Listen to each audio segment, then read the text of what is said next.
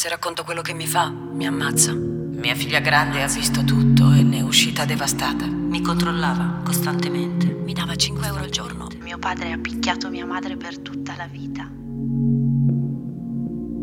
Mamma? Milioni di donne subiscono violenza in Italia e nel mondo. Per renderle visibili e dar loro voce, unisciti a WeWorld. Dona al 45597 perché di violenza si può sparire. 45597. Ferma la violenza.